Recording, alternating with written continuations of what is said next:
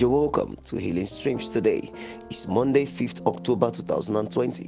And remember that God's healing power will flow to you as you listen to this message. Our topic for today is experiencing transformation. And our text is taken from 1 Samuel 10 verse 6. And the Spirit of the Lord will come upon thee, and thou shalt prophesy with them, and shall be turned into another man. Commentary. God arranged for Samuel to have an encounter with Saul to position him for kingship. He gave him some signs that would happen, and part of them was that he would meet prophets coming from the high places. The Spirit of God will rest on him also, and he will prophesy and be turned into another man. There is a man you need to become to fit into the next phase of your life. The transformation continues when we take advantage of the Spirit of God on us to prophesy the mind of God over our lives, families, assignments, and all that pertains to us. To prophesy is to speak the will of God, and the fertile ground for the speaking to manifest is the presence of the Spirit of God. For all who have received the life of Christ and are also baptized in the Holy Ghost, the stage is already set for a transformation.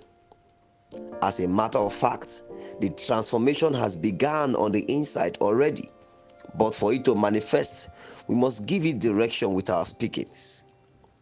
The connecting line is our ability to harness it by speaking and declaring what is in the will of God for us at every point in time. Your life flows in the direction of your mouth. Beloved, what are you doing with the Spirit of God on your life? Are you saying what you are seeing or what you want to see? Are you activating transformation or confusion with your mouth? Are you destroying or building with the ability of the Spirit? It is possible to have the Spirit of God and not be transformed if your speakings or prophecies do not align with God's will for you. Jesus had to caution the sons of Zebedee to be careful with what they say because of the Spirit at work in them.